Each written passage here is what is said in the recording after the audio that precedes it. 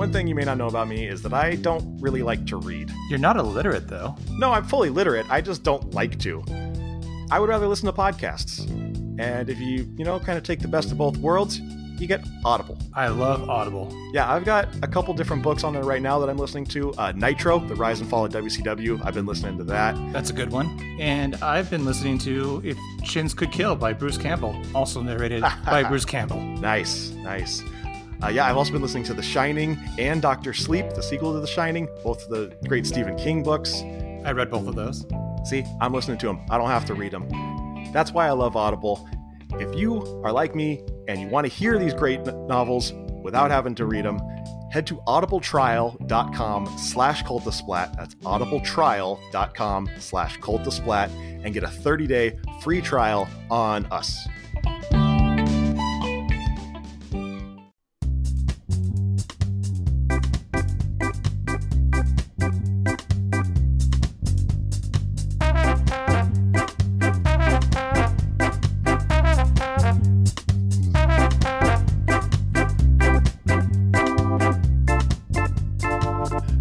Welcome back to Cult to Splat.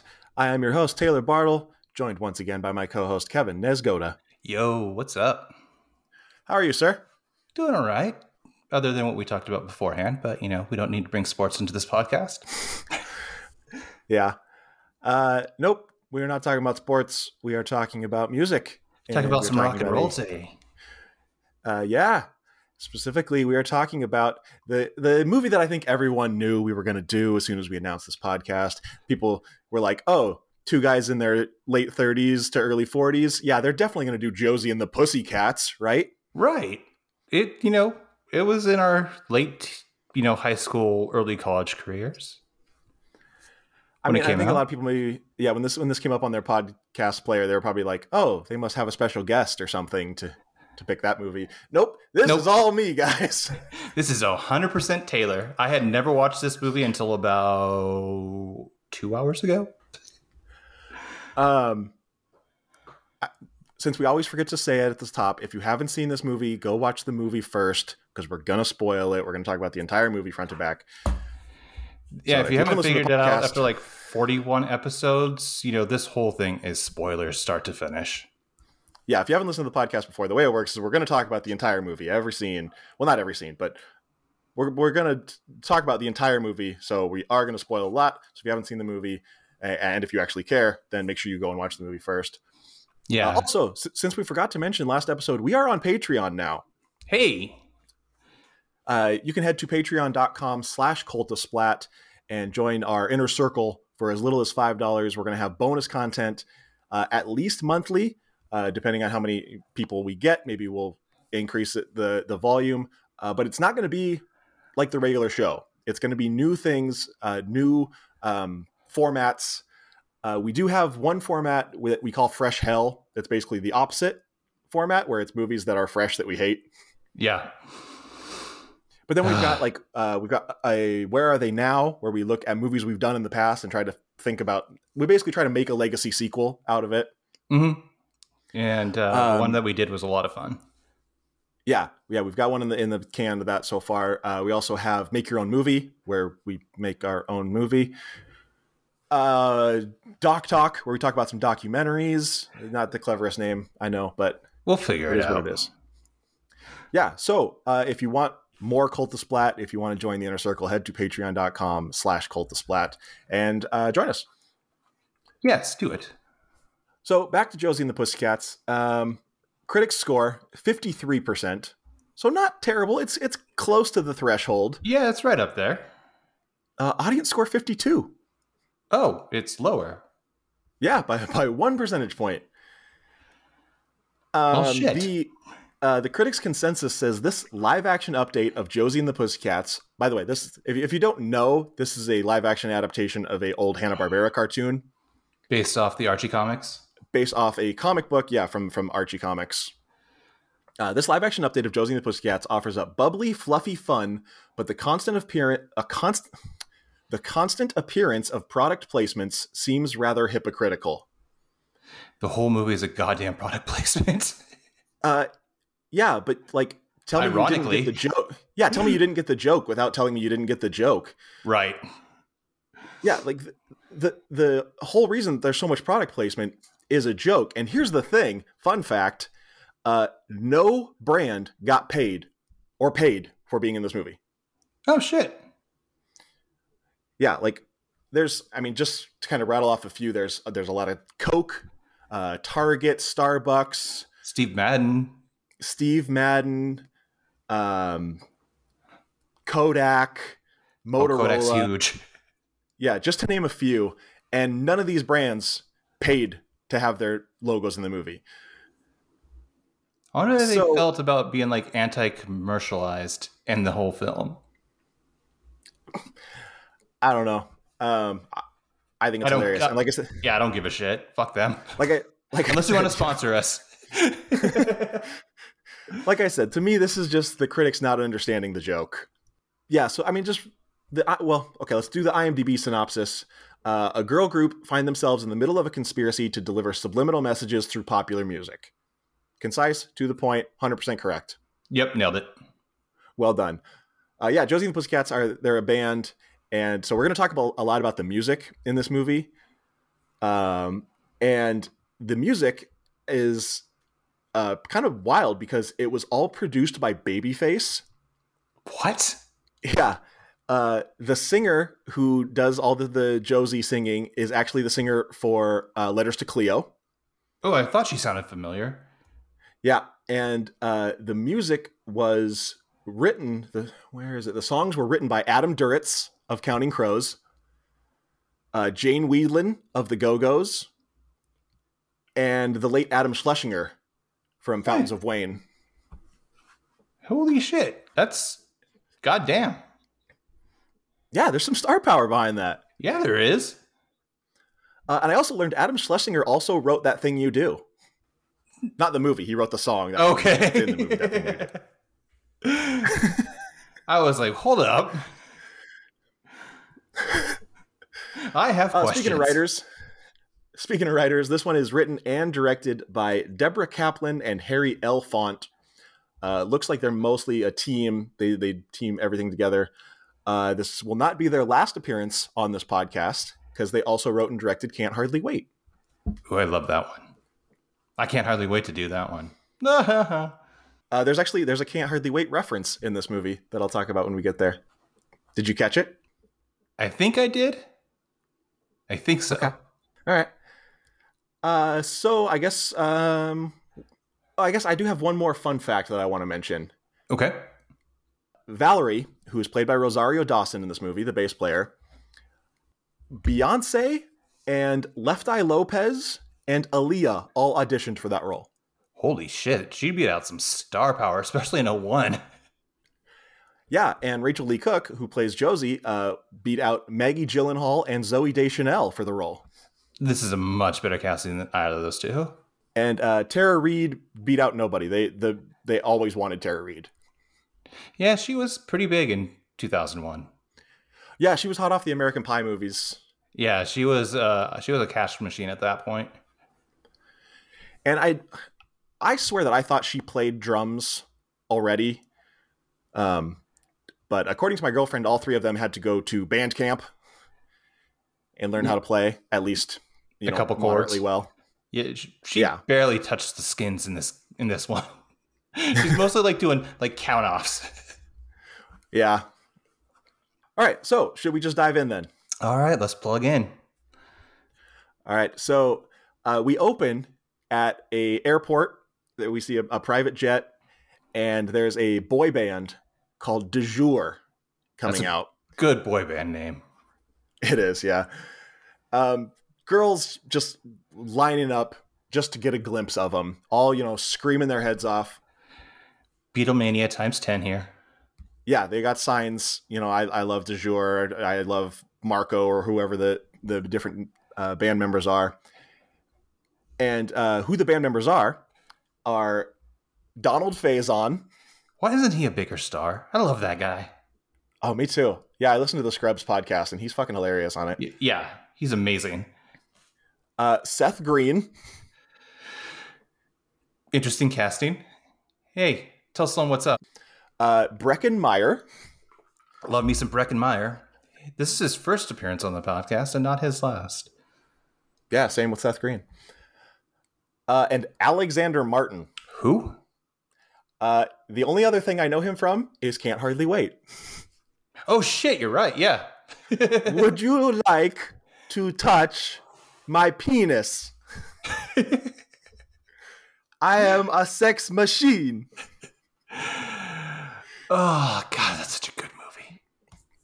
And so they start lip syncing to their song, and it's funny because my girlfriend watched this with me. When I told her I was doing this movie, she was just like, "Yes, I will watch that with you."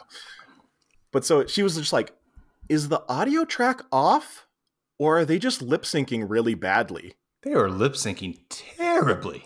It was really bad lip syncing, yeah, because you could watch like the girls in the crowd, or there's like a reporter there, and all their audio synced up fine. So it was just 100% bad lip syncing to the song "Backdoor Lover." That's exactly as like, a guy in his mid 20s or early 30s wants to be singing to a 14-year-old, college or high school freshman.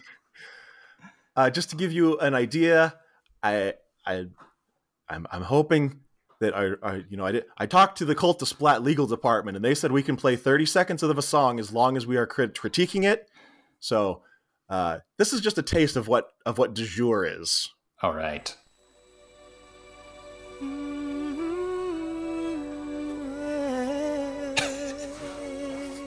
So Backstreet.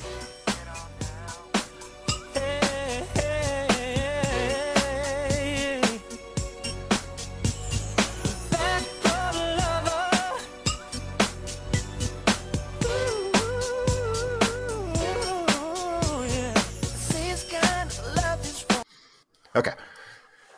That's about all we get. So yeah, I mean, like I said, boy band, very clearly inspired by Backstreet and NSYNC and O-Town and those kind of bands. And it's great that all the guys are like in their 30s. Yeah. And so they, sing for the crowd and they all go crazy. And then they get on their private plane along with their manager, played by Alan Cumming. Yes. Fucking love Alan Cumming. Their plane has Target logos all over the inside. It. Yeah. And they get in and they start complaining to Alan Cumming. First off, Breckin Meyer is just like, "Hey, can you talk to Coke and find out why they have me with a goatee on my limited edition Coke can? Because everyone knows I shaved it into a soul patch for the whatever tour." Yeah. And then Donald Faison is like, "And can you talk to Breckin Meyer about his monkey? Because his monkey keeps pooping on everything." And Breckin Meyer is like, "Well, maybe if you showed Dr. Zayas some more respect, Dr. Zayas would stop showing you the poo." I'm shocked that a guy with an IQ of like 8 would name his monkey Dr. Zayas. Dr. Zayas, Dr. Zayas. Oh, Dr. Zayas. Dr. Zayas, Dr. Zayas. But so Alexander Martin is just like, "Du jour means hygiene." There's this running gag of "du jour means this." In that, yeah. That dude, he reminds me of Alexander Skarsgård's character in that model movie. Zoolander? Zoolander, yes, thank you. Yeah, I can see that. But I love, so like Faison and Meyer are like, bickering at each other, and Alan Cumming is like, "Eye contact, hand." I'm gonna start doing that to people. Yeah, when they're just, you should do it to Joanna when she's like flicking your shit. Just be like, "Hey, eye contact, hand." I'm gonna start putting that into the repertoire. Do it. But then Seth Green is like, "Hey, can you talk to Marco?" Which I think Marco is Breckin Meyer. Yeah, he's like, "Can you talk to Marco about him doing my face? Because on the cover of," I didn't write down any of the names of the albums, but they're all really stupid. Yeah, they're terrible. He's like, "I was doing this face, and now every time you see Marco, he's doing my face." And Breckin Meyer goes, "Oh, am I doing your face because it's such a good face?" Sorry, this isn't a video podcast, but I'm doing the face. He's doing the face well. It's like duck face with downward pointing peace signs. Yeah, which was very hot in the late 90s, early 2000s. Yeah. And so, then they start going at each other, and Alexander Martin is like, "De jour means friendship." And so they make up, and they dap up, and they're like, "De jour means family." And then de jour means teamwork. But then Alexander Martin is just like, "Hey, Alan Cumming, hey, we were working on some remixes of the latest track, and we noticed something really weird in the background. Do you think you could take a listen to it and see if you know what that's all about?" So he puts on the headphones and he listens for a little bit, and he's like, "I have no idea what that could be." Let me go talk to the pilot. Yeah, and then he goes into the cockpit and he goes, "Take the Chevy to the levee." Oh no. And so this pilot takes his gum and sticks it on the steering wheel, and then him and Alan Cumming put on parachutes and jump out of the plane. And I think it's Seth Green or Breckenmeyer, one of the two, is just like, "Hey, that guy parachuting kind of looks like Alan Cumming." Yeah, Seth Green. And then so the plane starts going down, and they're like, "De jour means seatbelts." But so Alan Cumming hits the ground. He pulls out his his flip phone, because it's 2001 Motorola, and he's like, "We're gonna need to find a new band. Don't worry, I'm on it." Flips it shut, and we see a sign that says, "Welcome to Riverdale." Oh, that's a nice coincidence. Yeah. And so cut to we are introduced to Josie and the Pussycats via the song Three Small Words.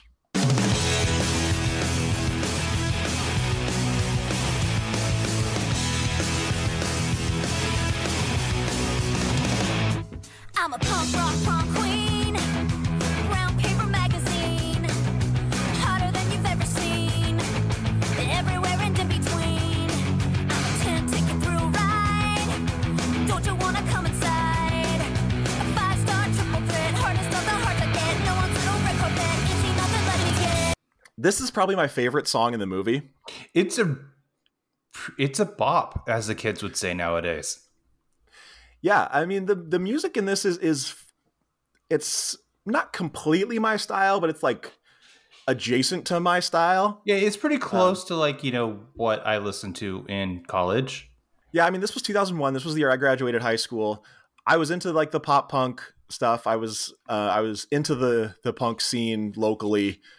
Bands like Newfound Glory, Starting Line, stuff like that. That was kind of my vibe. Yeah, that tracks. And they wanted the music in this to be what if Blink-182 was all girls? Oh, I totally saw that. Can see that. Yeah, it also has a lit vibe to it as well. Yeah, this is the one that I think is most Blink-182-esque. Yeah, this is very late. Very poppy Blink-182. Yeah, the eighth notes and drum fills and stuff, yeah. Power chords. There's no actual chords played in these songs. Right. But so we kind of get a feel for who the girls are via this opening montage. Josie's obviously the front woman. Well, they actually give us words and posters of what they do. Yeah. Valerie, who is played by Rosario Dawson, is, she's the bass player. She's kind of the glue that holds everything together. She's the one that grounds everybody. She's not the weird one like in most bands. Usually the bass player is the really weird one. I don't know. All the bands I've been in, the drummers are fucking weird. Now, or flaky, at least. Yeah, well, that tracks.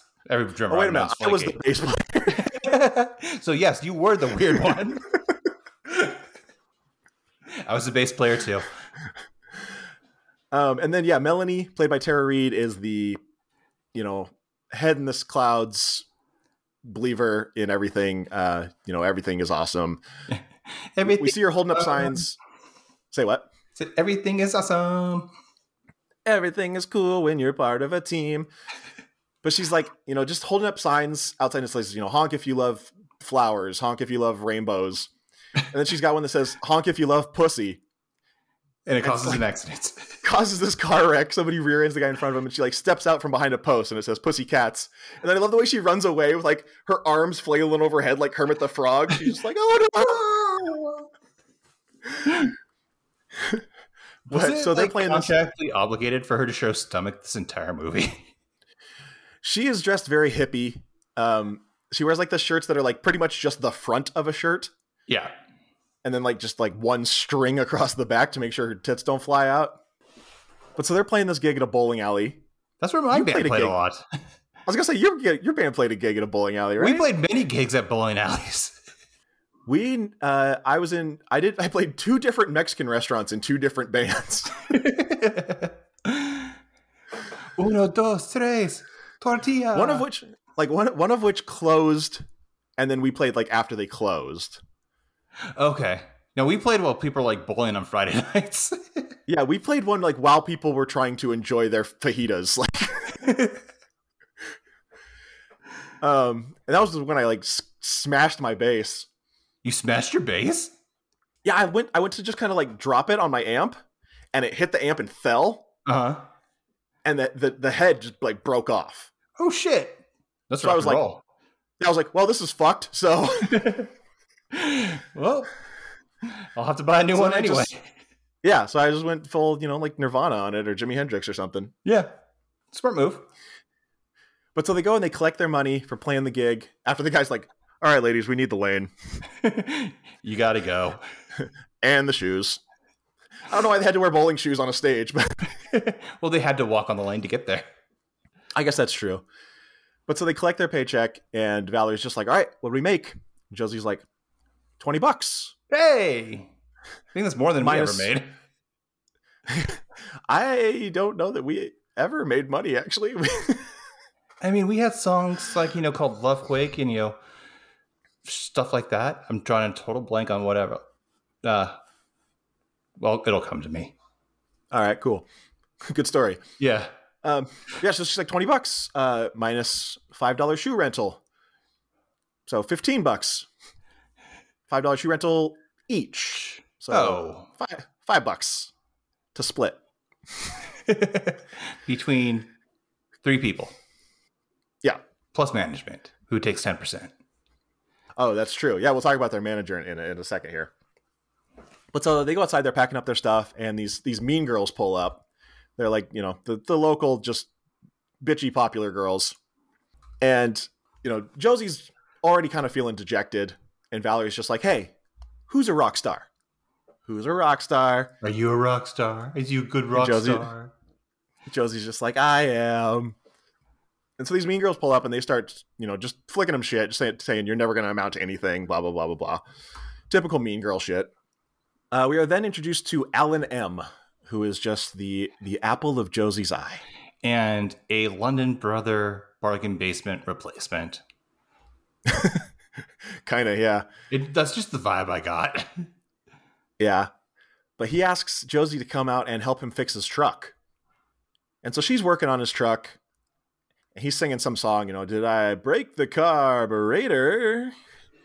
Some stupid song. It was terrible. And she's just like, you don't deserve this truck. You just take it for granted. And so he starts singing this, taking my truck for granted. She says, I'm taking my truck for granted. That's terrible. And then it's not good. horrible. Alan M sucks. Yeah, he's a douche. But then he's just like, hey, Josie, did you ever want to tell someone something, but you're not sure if you should because you're not quite sure how they would react and if they would have the reaction that you want them to? And so she thinks, he's going to confess that he's in love with her as much as she is with him. And so she's like, you should tell him. You should always tell him. And he's like, well, like, anyway, here's Wonderwall. But he's like, there's this guy at work who just reeks. He just smells so bad. And she's like, oh, right. Smelly guy. Yeah. Yeah, Cool. Definitely tell him he stinks. Yeah. But so she goes home and her and the Pussycats are splitting one pack of ramen. That's where they're at financially. Damn, I've never been that bad off. Yeah, me neither.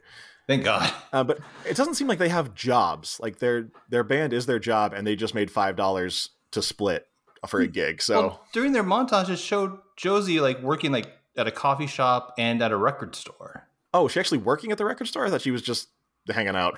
No, it looked like she was working there. Oh, so maybe they do have jobs. Very like back in '01, they're probably like in making like $4.75 an hour. Yeah. But in walks their manager, Paolo Costanzo. Hey! His first and not last appearance on this podcast. Another American Pie vet who I don't, what happened to him? Like, I know he was on that Royal Pains show for a while, but I thought he was going to be like a bigger deal. I thought so too. Like, he's still working, and he's just done he's made some bad choices. Let's just say that. Yeah, so he is their manager, and he also comes in with his sister, played by Missy Pyle. Love Missy Pyle. But they said, why weren't you at our gig? And he was just like, I'm trying to run a management company. I'm very busy. And they're like, you have no other clients. But he's like, I was, hitting the pavement trying to spread the good word of the Pussycats. And then Missy Pyle is just like, and standing in line for de jour tickets. Oh. Oops. Ouch. But so then he like fakes a phone call and goes outside. He was on vibrate. Yeah. Your phone didn't ring. It's on vibrate. Oh shit. What did they say to Missy? They said, something. Oh, your fly's open. Yeah. And she's like, you suck. Suddenly, Melanie is just like, guys, quick, come in here. And they run in, and there's an MTV news break. Tabitha Soren. Sorry. Was Tabitha Soren in Airheads? Or just Kurt Loder? I think it was just Kurt Loder. Okay. I was going to say, could Tabitha Soren be an all-star? A backdoor all-star. Backdoor all-star. It works. But so, yeah, this news break says that de jour disappeared in their private jet. They have not been heard or seen from in however many days. I love this line. She says, their label, Mega Records, has yet to release a statement, but has released a limited edition box set. They had that ready to go just in case. But, They explain it later what happens. And what happens, that would be like global news. Oh, yeah. Melanie, like I said, ever the optimist, just like, they didn't say they were dead. They just said they were missing. Oh. So I say we raise money for a search party and we hold a bake sale. Oh, that sounds nice. And I love the MTV news break comes up and it says, de jour, 2000 to 2001. Aw. Like so many boy bands at the time. Like so many bands just in general at the time. Like the Vines, OK Go. God. OK Go's still kicking around. Are they? They're not nearly as popular, but yeah, they're still making music. Oh, good. I saw them at the Roadhouse in Bellingham. Let's see. But Valerie is just like, hey, at least they had a record deal, which is a weird thing to say about someone who may or may not be dead. Yeah. Hey, at least they had hair. What? At least they had their moment in the sun, I guess. Yeah. But Josie's just like, we can get a record deal, but we can't sit around here feeling sorry for ourselves. We got to get out there and make it happen. We should be out there playing music. She's like, when life gives you lemons, you make lemonade. Back to the bowling alley. When the going gets tough, and Melody comes in and is like, the tough make lemonade. And they're like, sure, yeah. Close enough. So they go out and they start just hitting the streets. We get a montage to the tune of a cover of Yoko Ono's Money. I don't have this one queued up because you guys know that song. Money. No, that's Pink Floyd. Yeah.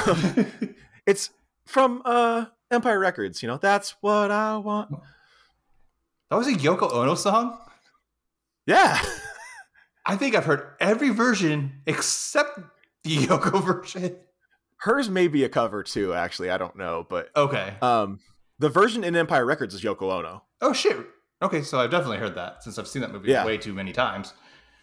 This scene has just blatant product placement. Oh, it's so bad. There we see Coke. This is just to name a few. Like this isn't even all of it. But we see Coca-Cola, Steve Madden, Bloomingdale's, McDonald's, Victoria's Secret, and Sobe. Remember Sobe? I was just listening to something like the other day, and they were talking about Sobe and how everybody, because it was like the South Beach drink, in that everybody's doing the South Beach diet. Turns out Sobe had more, like 2 or 3 times the sugar amount of like a can of Coke. Oh yeah, you could tell. Yeah. you'd buy like the green tea and you'd be like, oh, it's green tea. It's good for me. It had so much fucking sugar. And that's why it was good, because it was sweetened out that fucking ass. Yeah. There's people in the South going, that green tea has way too much sugar as they sip their sweet tea. Yeah. But so we see the Mean Girls going into a record shop and they're talking about, I love my new pink shoes so much better than our red shoes. Guys, pink is the new red. Oh, hey. We then see Alan come into the record store, and he goes up to the guy at the counter, and he says that he's got this new remix of the last du jour song. Remix. Blah, blah, blah, blah. It's called the Round the World Slave Mix. And so the guy puts it on. He's like, hey, for everybody in the store, we got a world exclusive, the last track from du jour. And they start playing it, and suddenly those Mean Girls are just like, I like these pink shoes, but I think I also want orange shoes. I made orange. It's a new pink. What? Oh, I was just going to say, I made a mental note that DJ at the desk had a really good voice. And I can't figure out who he was. Did. I wonder if he was like a real radio DJ or something. He had to be. And then we see these two guys, and they're just like, I think I really want some Puma sweatpants. And the other guy's like, yeah, I want a 6-pack of Zima. And the guy's like, you don't even drink. He goes, I think I should start. Was that Tony? Fuck, probably. Tony, that's probably why he makes me drink your Zima every 4th of July. He heard it in a subliminal message. And he's just obsessed now. Fucking Zima. God, this stuff's gross. It's not good. No. I've had it once, and that was more than enough. But so there's this goth girl standing next to the counter, and she starts talking about how much she hates this song, how much she hates du jour, and she hates all popular music and all this stuff. And so Alan Cumming is just like, I would love to get more information from you. Us people in the record company or in the record business like me, we love to hear these ideas and hear about everything that we're doing wrong. This girl's like, how much time do you got? So he's like, all right, come on, let's go have a chat. Which, don't go to a secondary location. Yeah, you never go to a secondary location with a hippie. But so she walks off, and he's talking to his wrist? Yeah, he does. He's like, smells like Teen Spirit.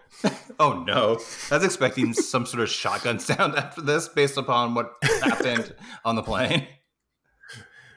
Yeah, but no, he takes her into a back room and takes her out a back door, and this van pulls up and sliding door opens, they pull her into the van and speed away. And then Alan Cumming gets a phone call, and it's Parker Posey on the other line. Oh, I love me some Parker Posey. She's great. She's lovely. She's like, look, you need to get your ass back here with a band. And he's like, okay, first thing in the morning, I will be there with a band. So we cut to Josie and the Pussycats playing Unplugged in front of a Steve Madden store. We see all these people going in and out, and they're all wearing orange. So much orange. And the manager of Steve Madden comes out, and he's like, hey, you can't play here. You're blocking the door. You're distracting my customers. I have things to sell. They're new. They're orange. It's amazing how quickly they got orange in stock. I know, right? But he says, if you don't leave, I'm going to call the cops. And they're like, or whatever. He's not really going to call the cops. Let's just play. Suddenly they hear, whoop, whoop, whoop. So they take off running. La policia! Immigration! Immigration! They're running away, and they're walking across the street, and they almost get hit by this car. This SUV, I should say. God, what was the product placement on this SUV? Ray-Ban. That was it. Across the top of the windshield. Ray-Ban, Ray-Ban, Ray-Ban, Ray-Ban. And driving this SUV is none other than Alan Cumming. Hola, Alan Cumming. And he pulls out a CD case, and he holds it up, and he sees them on, as if they were on the cover of the CD, right as this guy walks by with a sign that he had just taken down from the du jour billboard that says #1 band in the world, and he's holding it over Josie and the Pussycats' head. What a coincidence. And Alan Cumming is just like, ding, light bulb. I got something to figure out here. So they go and they have a meeting at a Starbucks, of course. Of course. And Alan Cumming is just like, I'm so excited to be talking to Josie, and They're not Josie and the Pussycats yet. They're just the Pussycats. Right. So he says, I'm very excited to be talking to the Pussy Hats. Hey, that comes in later. Yeah, this is premonition. That's the word I'm looking for. Yeah. And they're like, Pussycats. He's like, oh, that would explain why you're not wearing any Oh. hats. Hats. But so he offers him a record contract right there on the spot. And suddenly, Paolo Costanzo, in his head to toe orange, pops up out of nowhere. And he's like, whoa, hang on. As their manager, I think, I should pay attention to this. And he's like, oh, well, as their manager, you would be entitled to 10% of whatever they make. And then Josie's just like, I have to bathroom. Yes. So her and Val get up, and Mel is just like, I went before we left. You should always leave. You should always go to the bathroom before you leave, even if you don't think you have to. And they like grab her and yank her to the bathroom. Somebody should tell my wife this. Did she watch this? No, she did not. Oh. But so they go in the bathroom. They're basically like having this band meeting. So of course, Paolo Costanzo like barges in. He's like, if we're having a band meeting, I should be part of it. And Missy Pyle barges in just because that's what she does. To the entire movie. Yeah. But so they, decide they're going to take the deal. But Missy Pyle is just like, oh, if you leave, then poor Alan M is going to be stuck here all alone with me. Ooh. Cut to Alan M on the plane with Josie and the Pussycats. And Missy Pyle and Paolo Costanzo are also on the plane. And they're bickering at each other. And Paolo Costanzo goes, why are you even here? And she goes, I'm here because I was in the comic book. I missed that. Really? I totally missed that. Yeah, a little fourth wall action for you there. I love it when they do that. Yeah. But so Josie and Val and Mel are, talking amongst themselves. And they talk about how they are the only people in Riverdale history to have all three people on a bus pass. And so they're going to keep their bus pass to always remind them where they came from. Aww. And they say, no matter what, friends first. Just like the Beatles and the Bee Gees and Led Zeppelin. Yep. But so Alan Cumming walks into the cockpit and the pilot starts to strap on his parachute. And Alan Cumming's just like, no, we're not going to have any trouble with these ones. So then they go to a John Frieda salon. They get this makeover. They were attacked in that makeover. Yeah, they walk in and there's just this horde squad, this army of stylists. Stylists, thank you. And they run at him. They're just like, ah! I'd be scared. I didn't put what song is here, but there's a song here too. Isn't it Pretend to Be Nice? I don't think so. No, that's next. Maybe. Yeah. Basically, they just more or less just do their makeup and put them in new clothes because their hair is basically the same. Yeah. Josie has this outward flipping do that was really popular at the time. Oh man, that still gets me. Bro, a big part of the reason I love this movie is Josie. Oh yeah. I'm just God damn. That was my type back then. Still absolutely. Yeah. And I mean, Rachel Lee Cook, obviously just a beautiful woman. Oh yeah, for sure. And then her, especially at the beginning when she's, wearing the punk rock stuff with the cut up shirts. And yeah, it pushed a lot of buttons for 17-year-old Taylor. I'll tell you what. Mom, I'll be in the bathroom. Don't knock. Yeah. But this stylist comes out at the end and just kind of does one little brush where she flips her hair out. And I was like, that has to be someone. That has to be someone famous. Why would they have that cameo for just some random person? Right. And apparently she's a real stylist. She's stylist to the stars. Oh, okay. I don't remember the name, but yeah, so they walk out to get this makeover and there's a huge billboard in it's a Times Square-esque. Yeah. None of the cities in this movie are real. No, it's all shot in Vancouver. Yeah, it looks like very Times Square-esque. And there's this giant billboard that says Josie and the Pussycats. Oh, hey. And Josie's just what if you don't why would you put that up already? What if you don't like us? What if nobody likes us? And Alan Cumming is like, well, if you screw up, we'll just put somebody else up there. Oh, okay. JK, LOL. But then Val is just like, it's not Josie and the Pussycats. It's just the Pussycats. And Alan Cumming says, well, the public needs someone out front to identify with. We've done research, and bands with the word "and" in it sell twice as much records as bands that don't. And she's like, what about the Beatles and the Rolling Stones?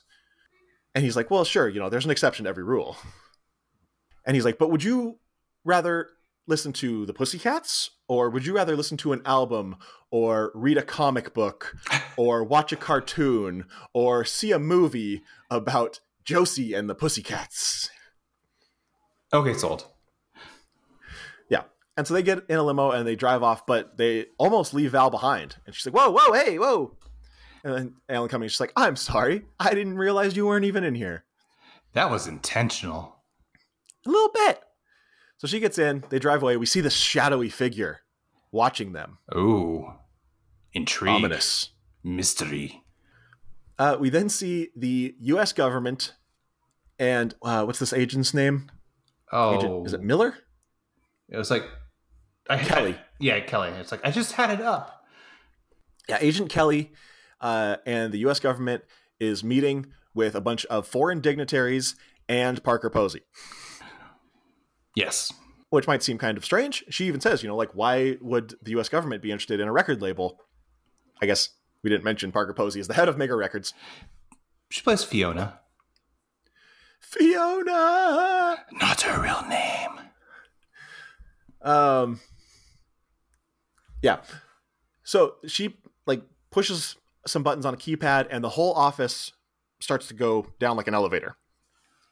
I'd want out. This feels very like our last movie, Event Horizon-esque. It's very clandestine. Yeah, it's like, no, I don't want any part of this.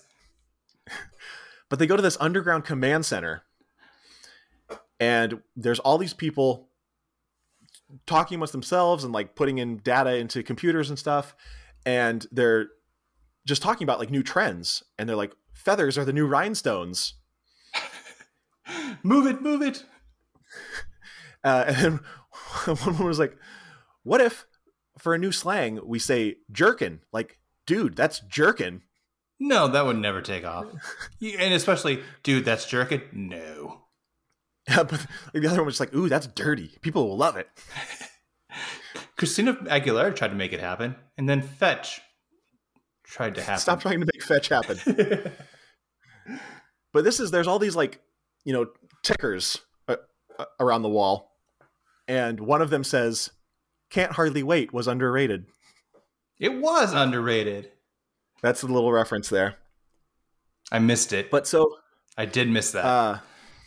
She sits down the dignitaries and she puts on this video starring one Eugene Levy. I love this video. And he talks about how they're putting subliminal messages in today's rock and roll music, or as some people call it, rock music. He says, our research shows that kids today don't have bills to pay or they don't pay taxes, but what they do have is babysitting jobs. And so they have disposable income. Of course. And so that's why we've been targeting kids with subliminal advertising messages in modern music. And this way we can have them chasing new trends every single week. And God bless the USA, the most ass-kicking country in the world. As an American flag is being held by some chick in a bikini. Yeah. And so one of these dignitaries is like, what if the band finds out what you're doing? And she's like, well, you ever wonder why so many rock stars die in plane crashes? Bankruptcies, sex scandals, religious conversions. We have tons of ways of just making these people disappear. In fact, we created a whole show just to show what happened to these people. And it shows VH1 behind the music. I miss that show so much. I never watched it. Oh, it was good. There's a lot of good behind the musics. Yeah? Mm-hmm. But so Josie and the Pussycats are with Alan Cumming in this all-white recording studio. And it's got these big squishy balls on the wall for, I assume for noise reduction and echo cancellation and stuff. Acoustical things, graptitudes. Yeah. Crafted tunes.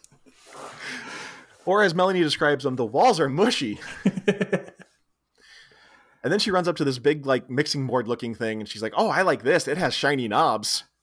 She is such a child. She is, yeah.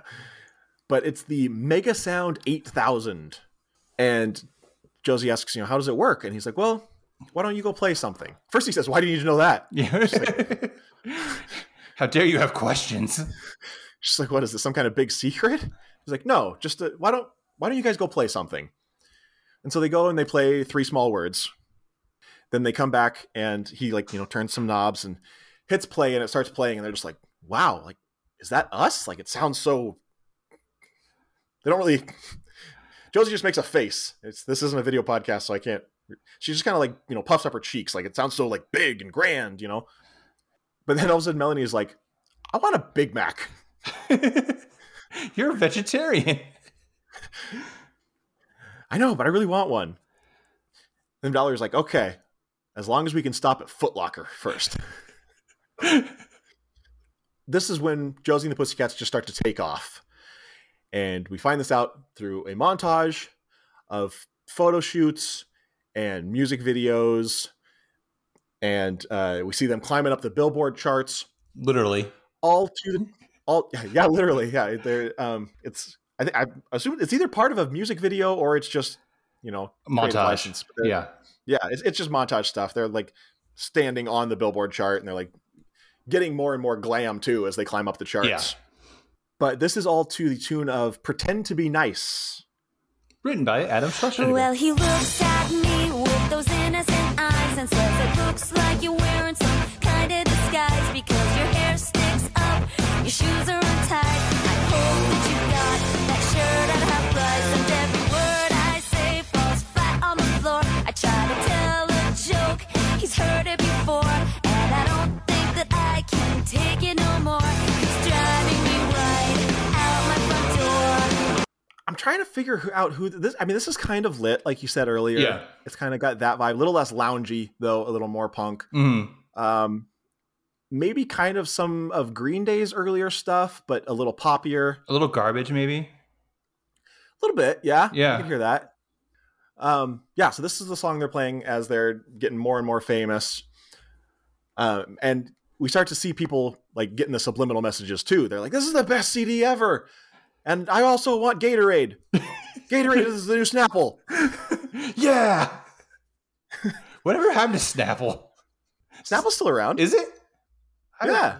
I haven't seen it in a while, but I don't... Yeah, anyway. Anyway, they start hawking merch with Josie, Josie's name on it and bags and T-shirts and all kinds of stuff.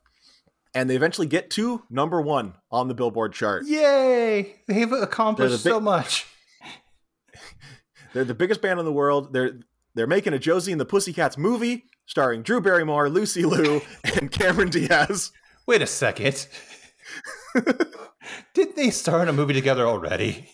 Nah, don't worry about that. Okay. Then Josie just like, all right, guys, wait a minute. Does anyone else think it's strange that this all happened in a week? And you see Alan Cumming like pull out his phone, and then all three of them are just like, no! He like snaps the phone shut. He's like, oh, thank God. Suddenly there's a knock on the door. They open it up, and it's the Mean Girls. And they're all wearing blue, because blue is the new orange. I thought orange was the new black. Well, orange was the new pink. Oh, that's right. After pink was the new red. Right. They're all wearing cat ears, and they're just like, oh my God, we are your biggest fans. And they're just like, no, you're not. You hate us. Like literally 3 days ago, you wanted to run us over in a Jeep. What I love, every time you see these three girls, they're like in a fisheye lens. It's weird. Like, it looks like they're looking through the peephole at them, but they opened the door. A reverse peephole? But they're like, no, we love you. Like, Josie and the Pussycats are the new du jour. Oh. High praise. Very high praise. So they finally like shut the door on them, and they're just like, well, that was weird. And Alan Cumming is like, no, that's normal. Like, what's the point of being famous if the people who hated you in high school don't want to kiss your ass? Most people have to wait for their 10-year reunion for that kind of satisfaction. Now, I did not pick up on this, but apparently that is a Romy and Michelle's high school reunion joke. Really? Because Alan Cumming is in that movie. Okay. I need to go back and rewatch it. I haven't seen that movie in like 20 years. I don't know that I've seen the whole thing, honestly. I thought, honestly, like I remember liking it, and I don't remember a whole lot from it. I thought it, like, we'd end up doing it on this show, but it's rated too highly. Is it? Yeah, it's like a 70 or something like that. I thought I remember a lot of people liking it. Yeah. Of course, that doesn't mean anything as critics go. But so Alan Cumming tells them that that Mega Records is throwing a big party tonight, all in their honor. Yay! Well, in Josie's honor. Oh, that's not a team player attitude. But so he like gives Josie an invitation. Which, why do they need invitations? It's a party in their honor. Right. But he gives one to Josie, gives one to Mel, and then Valerie's just like, what about me? He's like, oh, sorry, I guess I just forgot, I ran out. He's like, but I'm sure you can come too. It's fine. And then he says, that's not the only surprise I have for you, because you're also going to be playing a big stadium concert Already? this weekend. That's moving awfully Kevin. fast. Yeah, thanks for the notice, guy. Yeah. So you want to play us in front of 80,000 people before we've even had like a concert with more than like 3 people paying attention? Yeah, that's what Josie says. She says, shouldn't we play some small clubs first and like build a fan base? Hit Europe? But Alan Cumming is like, you have a fan base. Like, I don't know if you've noticed, but like, you are the biggest band in the world. And so this concert is going to be huge. It's also going to be simulcast on live video for the entire world to see. Online in 2001. This is something that we've gotten like, finally to work within like 90% in like the last 5 years. Yeah, this was pre-pandemic. Yeah. Pre-Netflix, I think. I think you're probably right. Or at least like Netflix in its current form. Like maybe Netflix was in DVD form at this point, but yeah. So yeah, a live streaming event was fairly unheard of in 2001. Yeah, this is pre-Netflix. There you go. People were still getting their movies at video stores. Right. Blockbuster. But so we see Parker Posey, and she's talking about Operation Big Concert. So obviously, if you didn't know already, the big stadium concert is actually all just a big scam from Mega Records. But this outfit that Parker Posey has on in this scene has like these wires coming out from all over the place with like feathers on the end. It was distracting to me. I was like, why? It looks uncomfortable. Well, and every time she moves, it's like, yeah. But so she introduces these 3DX headphones that are shaped like cat ears that everyone who watches the concert, be it in person or online, will have to wear them to feel the sound or whatever. Right. And so we see they've got this like, it's basically a pen of people wearing these headphones, just kind of like pacing around in a circle. We see the goth girl from earlier is in there. So they've turned her into a guinea pig. Officer Kelly is just like, this is great. Like the kids will never know what hit them. And Parker Posey goes, and neither will you. Like she turns around, kind of mutters under breath, and neither will you. And he's like, what was that? She's like, huh? I didn't say anything. He goes, no, you did. I heard you. You said, and neither will you. She's like, oh, no, I meant neither will you guys, meaning the teenagers. Yeah. I was just emphasizing my point. He's like, oh, okay. She turns around, she goes, whew, that was close. He's like, what was that? You said that was close. Yeah, that was close to being a really nice moment between the two of us. Anyway. I love how like Parker Posey just hams it up this entire movie too. She's like, I'm not going for an Oscar here. I'm going straight on for the raspberry. Yeah. She went into it. Apparently she like had trouble with this role. Like she couldn't really find it at first. And Really? when she finally kind of decided to stop trying to be like arch and like serious and just kind of like dive into just being goofy, that's when she finally kind of felt the role. Nice. But so Valerie is back at the hotel room. She's watching Behind the Music about the captain and Tennille and the chief. And so they're interviewing the chief. And Kevin, by any chance, did you recognize the chief? He's wearing like old man makeup and like fake beard and stuff. I so it's kinda hard, did. but do you know who it is? It's Babyface. He's not credited. It is Babyface. I'm like, holy shit. I did not recognize him. My girlfriend pointed that out to me, and I was just like, wait, that's Babyface? But yeah, he's talking about, like, I'm the one that told the captain to wear the hat. I said, how can you be a captain if you don't wear a hat? Makes total sense. But then he says, the captain always said, friends first, band second. Which, that sounds familiar. It sounds real familiar. He's like, I wish I would have gotten that in writing. Because as we all know, the captain and Tennille, they eventually kicked out the chief, and it was just Captain and Tennille. They had a couple moments. But so we see Melanie taking a shower. No, sorry, you don't see Tara Reid's boobs. Oh. You can, if you want to. They're out there. It's not hard to find. No. But she's taking a shower in the McDonald's shower. With like, what was it? A French fries sponge. Yeah, she's got these little, like, I don't know if these were real things, but they were like little, she's got, like a French fry loofah thing. And then she's got like, there's like a burger one and like a milkshake or a drink cup of some kind. And then, like, there are these sponges that she's using. She's singing If You're Happy and You Know It, Clap Your Hands. And every time she claps her hands, she drops the sponge. She's like, oh no. But we see the shadowy figure again. Ooh. And you were like, oh, she's going to get like psychoed.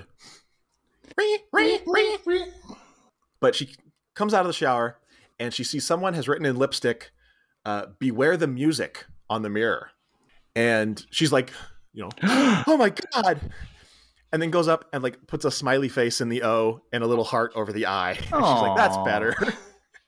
Alan M shows up at the hotel room with a pizza. And he, Josie lets him in. Josie's wearing this beautiful gown, gold and glittery and cut down to her belly button. It reminds me of, it's very like Mariah Carey.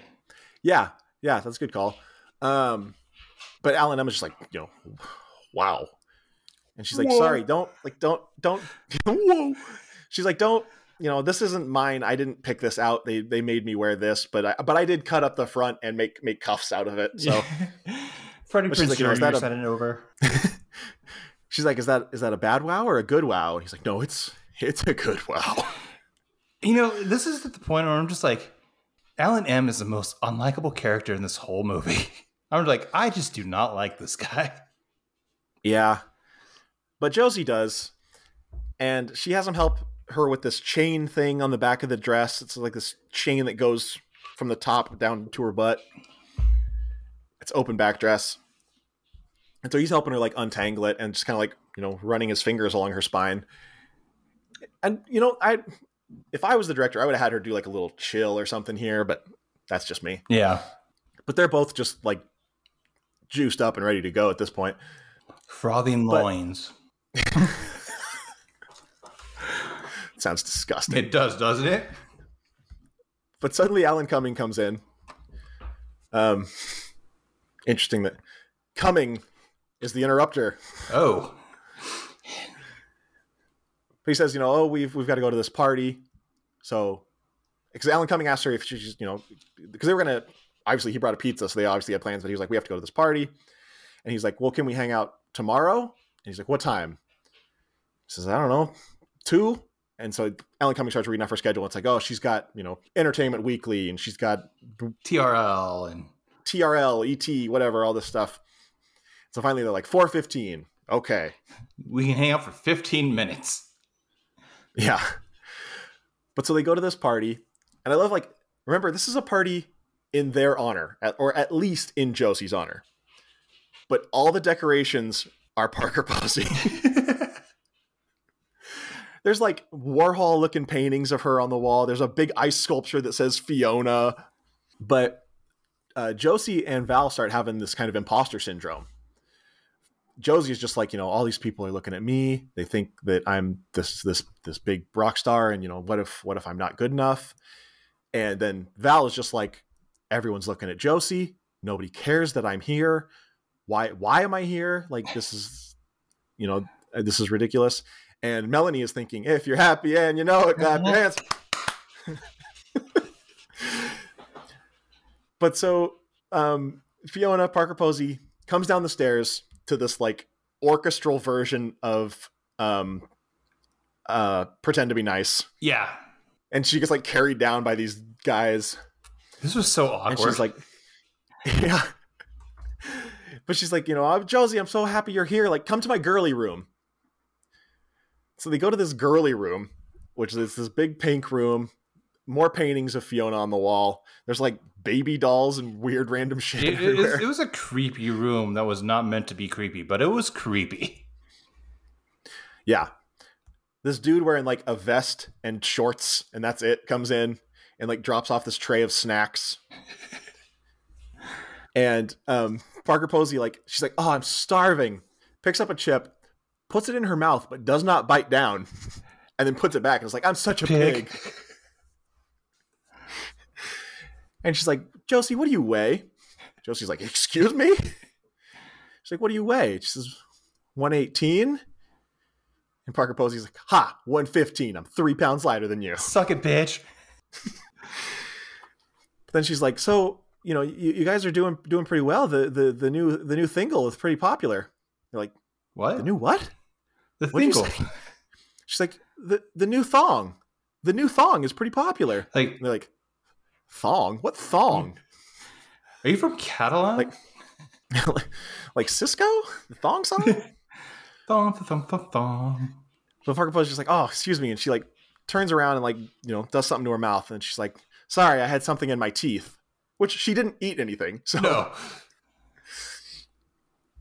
But yeah, so then Josie and the Pussycats, they go out and they're having this, they're talking amongst themselves. And they're just like, is it just me? Or is something really weird about that Fiona girl? And Val's just like, yeah, I feel like a lot of stuff is weird since we left Riverdale. Kind of like taking a little shot at Josie there. Yeah. But then we see Parker Posey and Ellen Cumming talking, and Ellen Cumming is just like, that Valerie is going to be trouble. And so Parker Posey says, well, let's just keep Josie and put the Pussycats to sleep. Ooh. And then they like have this laugh off where they're like having competing evil laughs.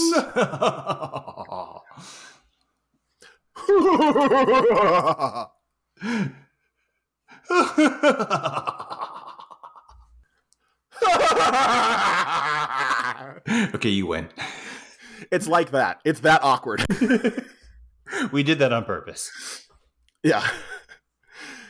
But so we see Josie and L&M go to the aquarium where everybody is in blue, because I guess blue is still the current blue. And they're what looks like a field trip or something. Or maybe just a tour, but the tour guide is just like, oh my God, is that Josie? Yeah. And so they're like running through the aquarium. This is very kind of Scooby-Doo kind of Keystone Coppage. Jackety sax Yeah. playing. But finally they find this manatee tank area where they can be alone. And Josie's just like, I don't know what I'm doing. Like, I don't know if I can handle this. Like, I'm not a rock star. And she's like, what if nobody believes in me? And L&M is just like, well, I'll believe in you enough for everyone. Some cheesy line. Jesus Christ. Sounds like Gil from Mallrats. Oh, yeah. I'll be in there like a jackhammer. It's the biggest load of shit I've ever heard. But so L&M starts leaning in for the kiss.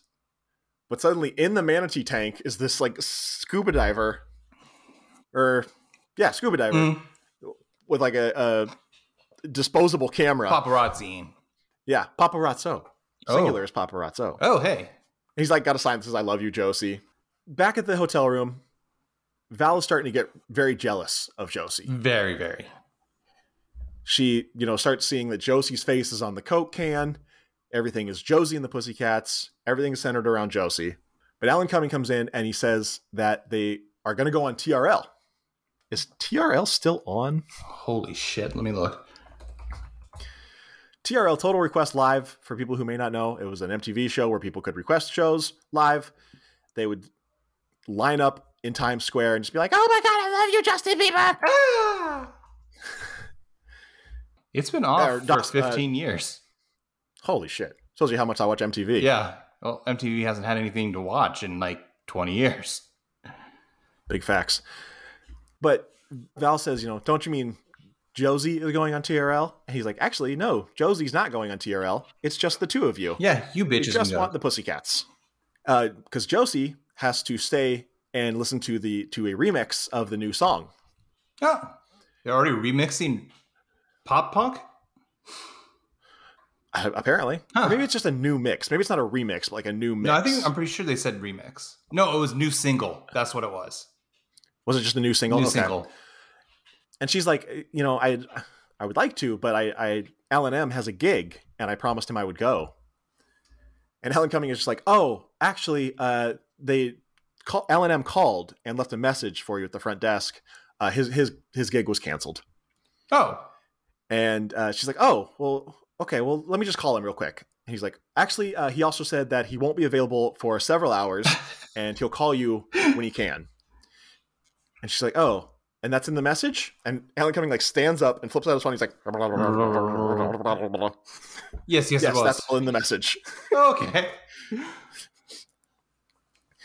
And she's like, who do you keep calling? And he's like, I am trying to run a label here, Josephine.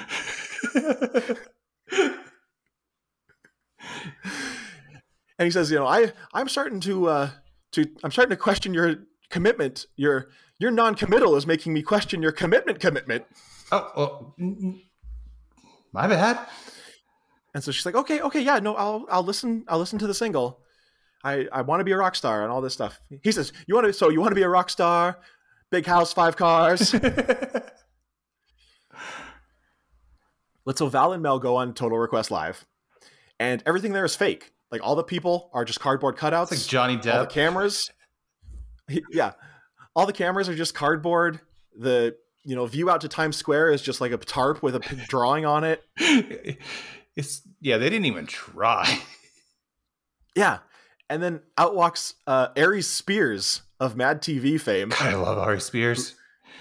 Did nothing after Mad TV. No. Except this. He should have been such a bigger star too. Yeah. They're like, who are you? And he's like, I'm Carson Daly. Check the nails. What is that supposed to mean? Does Carson Daly paint his nails? I didn't watch that shit. My sister did, but I didn't. Maybe he just has really nice nails? Maybe I don't know. Constantly getting pedicures? Pedicures. Pedicures. I was combining the words. Panicures. But if you don't know, Aries Spears is black, so he's very clearly not Carson Daly. Also much better shape. But then Carson Daly steps out, and he's just like, man, you got to stop with the nails thing. Like, you got to stop trying to be me. But Mel is just like, this isn't Total Request Live, is it? And Carson Daly's just like, you're right. This isn't Total Request Live. It's more like Total Request Dead. And pulls out 2 baseball bats, and him and Aries Spears start chasing him around with baseball bats. He says, we've only got one request today. To kill you. Oh! Meanwhile, Alan M is having his gig, which was not canceled. He tries to call Josie on a payphone. Google it. There's no answer because she's sitting in the tub with her headphones on listening to the new single. So the only person there who's actually there to see Alan M, it's at a bar, so there's people there milling about. But the only people actually there to see him is Missy Pyle.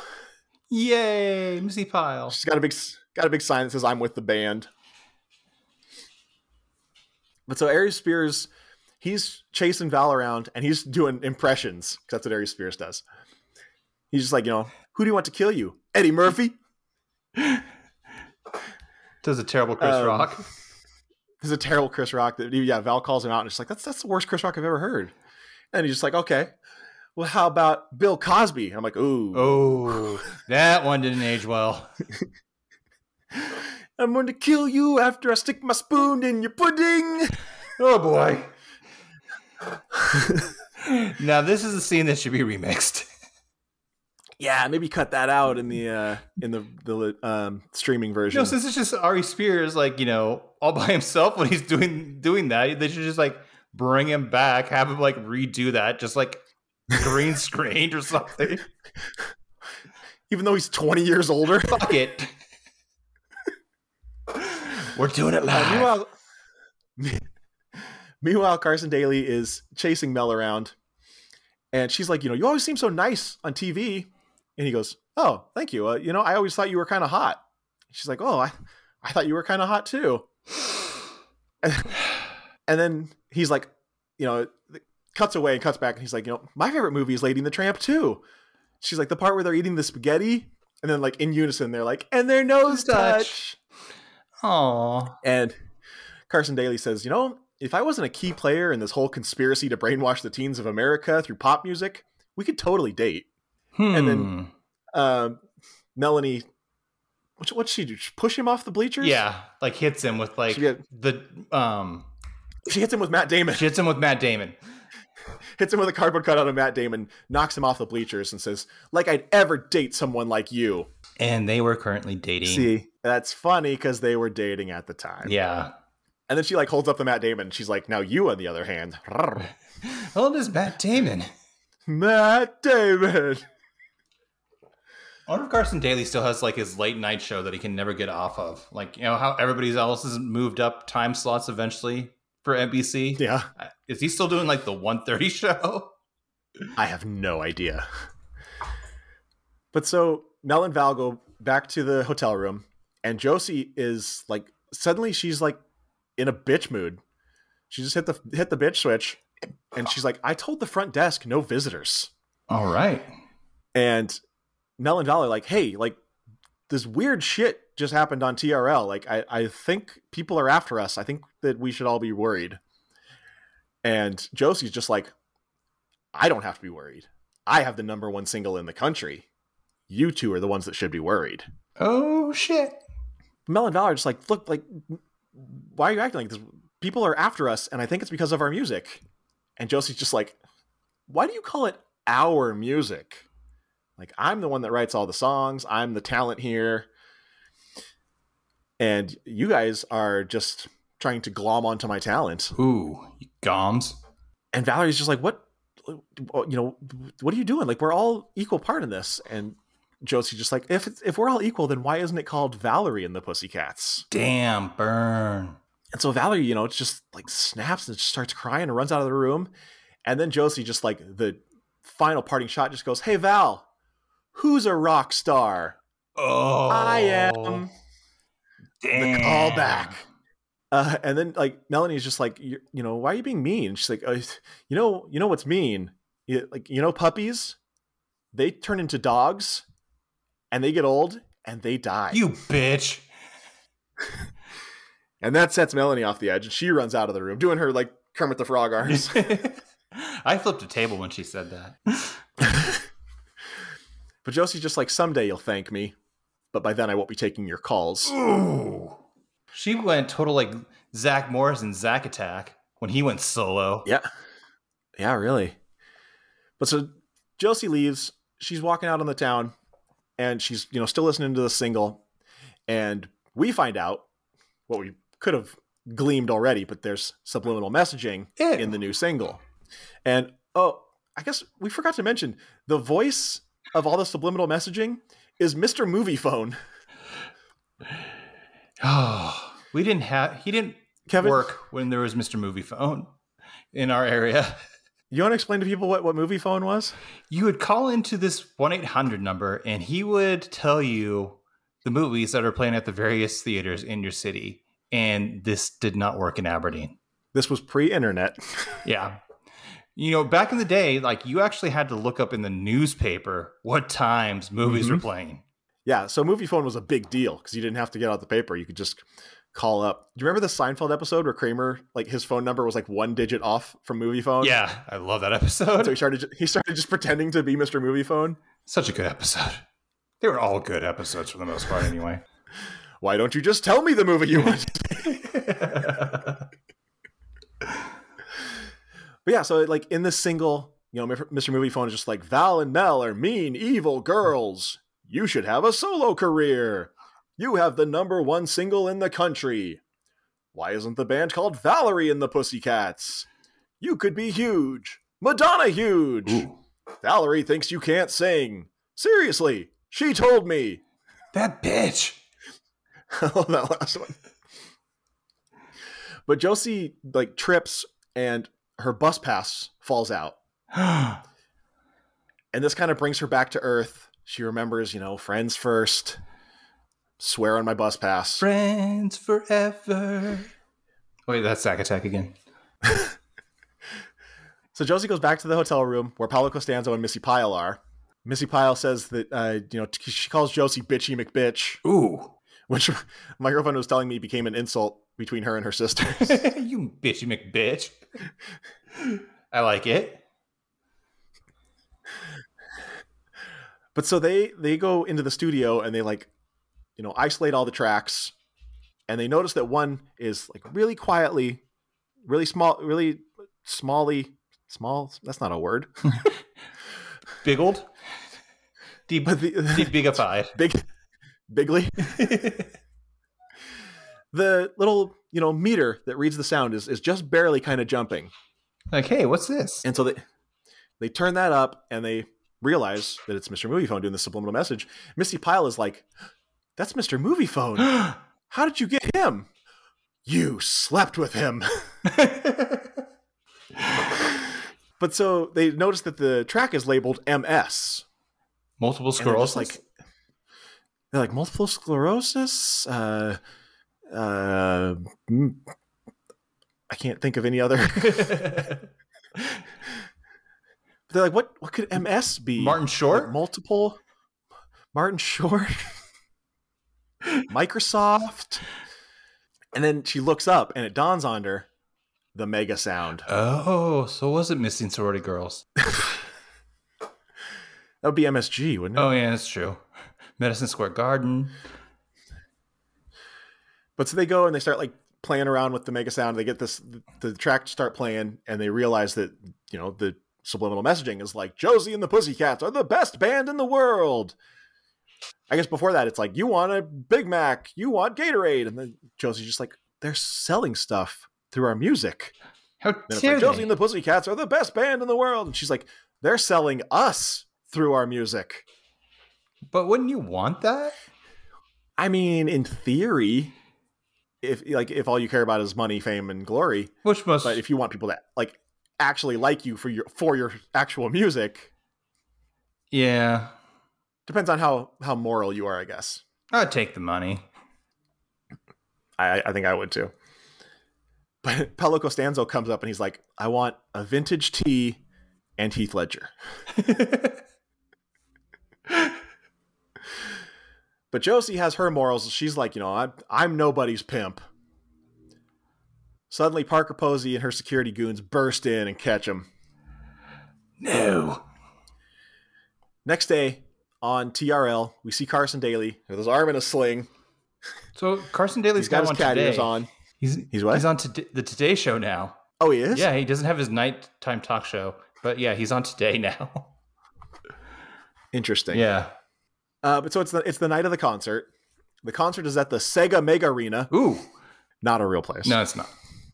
But Josie says, look, tells Parker Posey, I'm not going to play. Like, fuck you and fuck all this bullshit.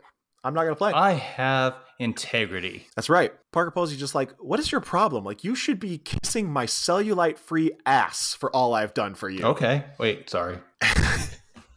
And Josie is just like, go find yourself another girl. And Parker Posey goes, I would, but everyone's already here. Then go find yourself a spin cycle. Go find yourself a spin cycle. But so they bring out Val and Mel, who are all tied up. And Parker Posey's just like, hey, Alan Cumming, tell them what they've won. And they open this curtain and there's like a brand new Ford Mustang. Yes! They won a new car. And Melanie's like, I won a car. And they're like, no, you did not win a car. Oh. Val, you won a car. No, nobody won a car. God damn it, you're stupid. But so they play this MTV news break.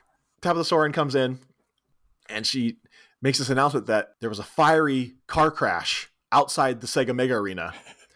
And Valerie and Melanie were in the car and are, presumed dead in this fiery wreckage. Didn't they say like they died slowly in a fiery wreckage? Yeah. Yeah. Slowly and painfully. In like a fiery hell pit or something. Something like that. Yeah. It's like their death was not nice. Yeah. So Josie's just like, you guys, I'm so sorry about everything I said. I didn't mean any of it. Like if I could go back in time, I would take it all back. Melanie says, if I could go back in time, I'd want to meet Snoopy. And for some reason, I thought Cher was about to pop in here. If I can turn back time. Like that? Yeah, if I could find a way. Why do you sound like Sloth? Hey, you guys. Yeah, so Josie apologizes. She says, you're my best friends and I love you. Aww. And Val's like, I love you too. And then Parker Posey's like, I scream, you scream, we all scream for ice cream. Yay! Everyone loves everyone. Suddenly, the roll-up door opens up, and there's these 4 figures standing there. Ooh, intrigue. And they step into the light, and it's de jour. They're alive. 3 of them are in full body casts. The only one who's not is Alexander, what's his name? Do you know why 3 of them are in body casts? Because they got their ass kicked. Okay, in kayfabe, but do you know the real reason why 3 of them are in body casts? Probably because they couldn't get the actors back for that scene. Bingo! But so, yeah, the Alexander, whatever, says, we were able to land the plane, but unfortunately, we landed it in the parking lot of a Metallica concert. Oh, shit. And their fans beat the crap out of us. See, this would have been world news. Yeah. You'd think that somebody would have found out about that. There were cameras all over the place at Metallica concerts. But Alan Cumming is just like, well, you look okay, relatively speaking. And he's like, yes. And I thank God every day that I knew the words to Enter Sandman. But so Josie just tackles Parker Posey and they start rumbling to a cover of Iggy Pop's Wild Child. Mel and Val, Josie untied him. They get out. Mel starts just Tara Reid starts beating the shit out of security. Yeah. Like she knows how to fight. Yeah. This hippie head in the clouds girl just knows how to fight. And she's like, ninja. Val Irish whips Alan Cumming into some random bungee cords. And when he comes back, she just hits him with a clothesline. He does not know how to run the ropes. No, he runs into him forwards. Yeah. You got to turn. You have to bounce. Come back with some speed. That's right. Duck that clothesline. That's right. At least maybe, hit, like a flying forearm or something. Right. Sunset flip. Try to get the 3. Sneak it in there. There you go. Yeah. But so Parker Posey picks up a guitar and starts swinging it at Josie. And Josie's like, what are you going to do? Kill me with a guitar? You need me. Who's going to sing if you kill me? And Posey's just like, doesn't matter. I'll do whatever I need to do. Swings the guitar.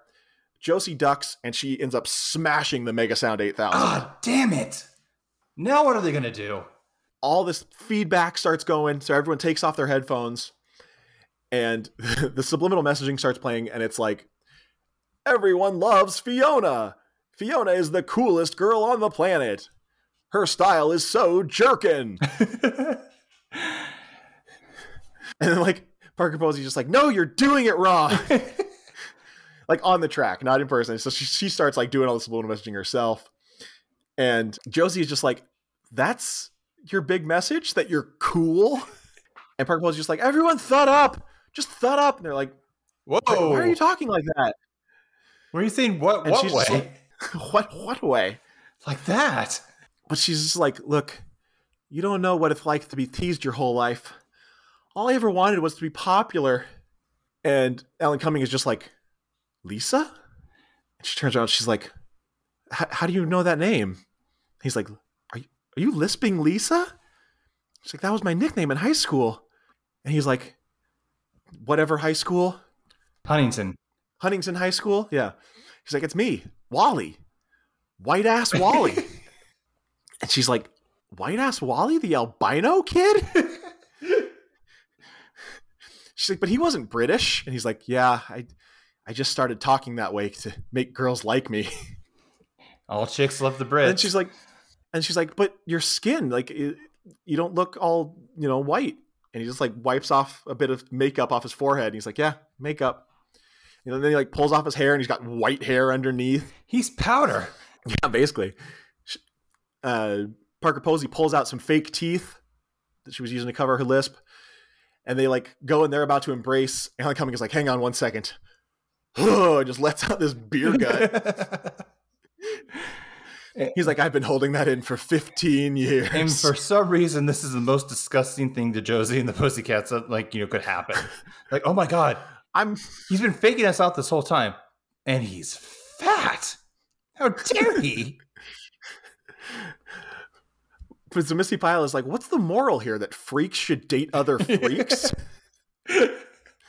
Well, yeah. And Paolo Costanzo is like, no, the moral is to be happy with yourself and like be who you are. Happiness is on the inside. And he starts like taking off all his clothes. He's like, I don't need all of this. Man, we were so close to having a eugenics commercial. Text test to 21212. And we will sterilize you. But so Agent Kelly and the government shows up, and Josie's just like, she's subliminally messaging the youth of America, blah, blah, blah, blah, blah. And Agent Kelly's just like, what? How dare she? I never. And so he says, arrest that woman on charges of conspiracy against the youth of America. We are. And Parker Posey's just like, we are. Parker Posey's just like, what are you doing? You were in on this. And he goes, yeah, but somebody has to take the fall for this. Plus, we've discovered subliminal messages work better in movies. Ooh. And then, like, real quick on the screen is like, Josie and the Pussycats is the best movie ever. Join the army. Which just reminded me of The Simpsons. Ivan et Niage. But so the Pussycats go out on stage. Big, packed Sega Mega Arena presented by Kodak. So many Kodaks. Everyone puts on their headphones. And, then like Josie's like, I'm going to take these off. Takes off her cat ears. And so everyone takes off their headphones. And then she goes to put her ears back on. Everyone's put their headphones back on. She's like, just stop. All right. She's like, just look, I know you guys came here because you heard something of ours that you liked, or you heard something on our record that you liked, is what she says. And she's like, but we're going to play something new. And if you like it, that's great. If you don't, that's fine too. Just think for yourself. And so they play a brand new song called Spin Around.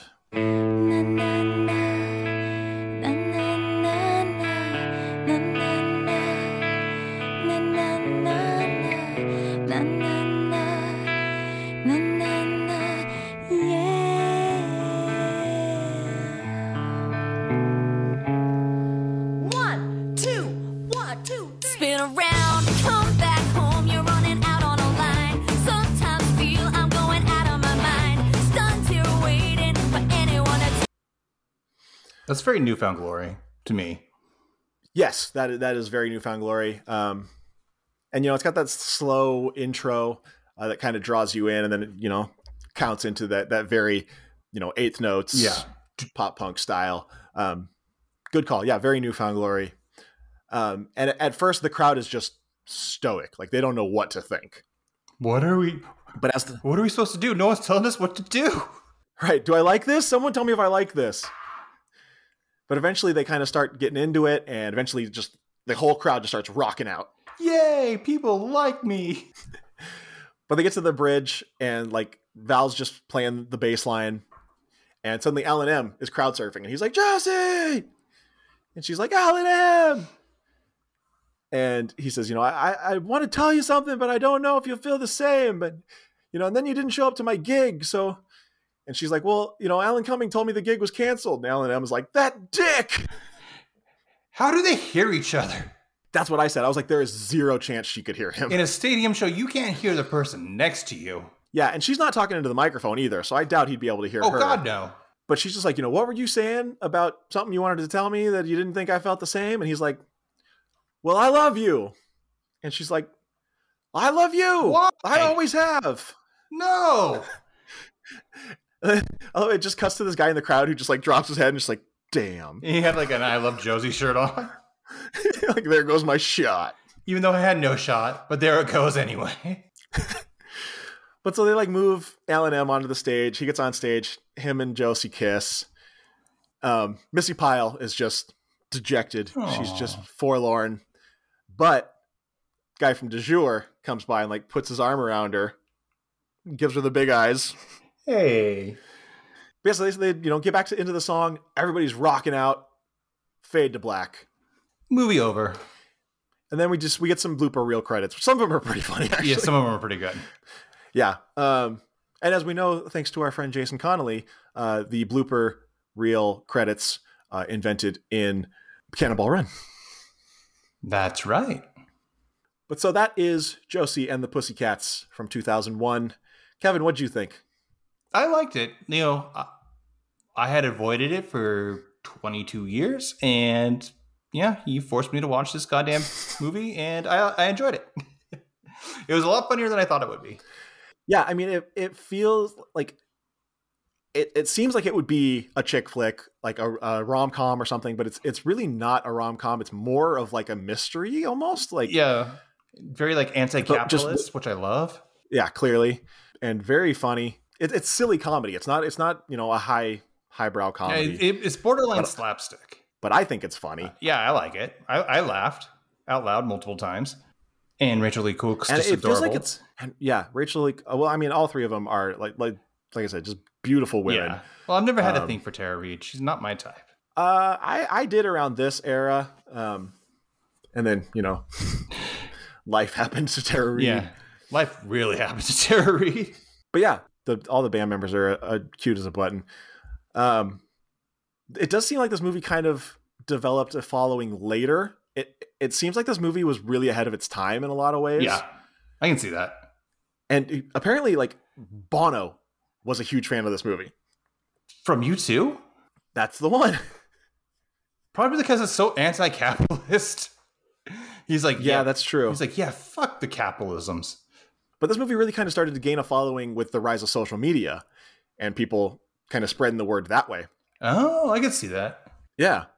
And yeah, I got to go back to the fact that the critics' consensus is that it's hypocritical to have all of this branding and product placement. And it's like, literally, that's the joke. Yeah, I mean, the joke is way above their head. Over your head. Way above their head. Not even in the same state at this point. Yeah.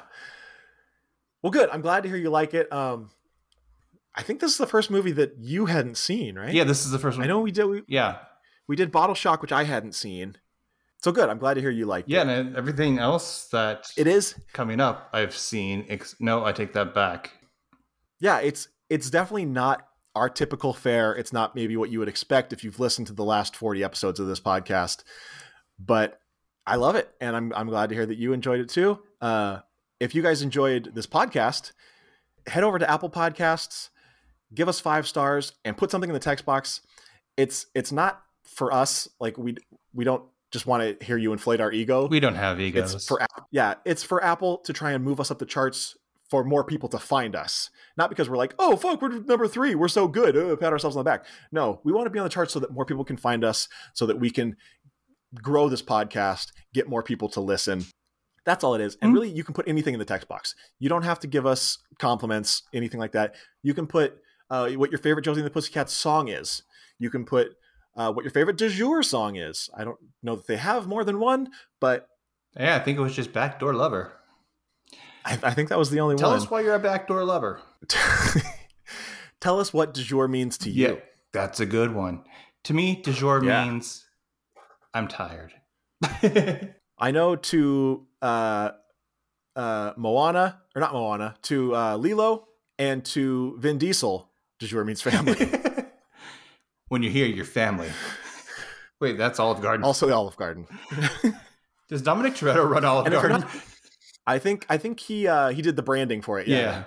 If you're not listening on Apple, just if you can leave us 5 stars and a little rating, it, like I said, it does help. It helps more people find us, helps us get heard by more people, and that would mean a lot to us. You can also follow us on social media. We are on Facebook, Instagram, Twitter, and TikTok. All of those Cult of Splat. And like we said earlier, patreon.com/Cult of Splat just opened. We've got a couple things in the can. We're going to launch as soon as we get our first patron. So if you want to be that first patron and you want to get exclusive content, like I said, it's different from the regular show. It's all new stuff, all exclusive to Patreon. We have go to patreon.com. A lot of fun stuff planned for that. Yeah, it's going to be cool. So like I said, patreon.com/Cult of Splat. Head there, sign up. It's only $5. Get exclusive content. As for me, if you want to talk to me, you can follow me on Twitter and Instagram as The Taylor Bartle, and you can follow Kevin. Nescoda, DUH on the Instagram, and let's just say that for right now because everything else is, who knows. All right. And also, of course, cultofsplat.com is the easiest place to find us. You can find our merch. You can find links to all the social networks and the Patreon and everything else. And you can listen to all the back episodes. Everything's there. Cultsplat.com, best place to go. So we'll be back hopefully next week with a brand new episode. Until then, see ya. Bye.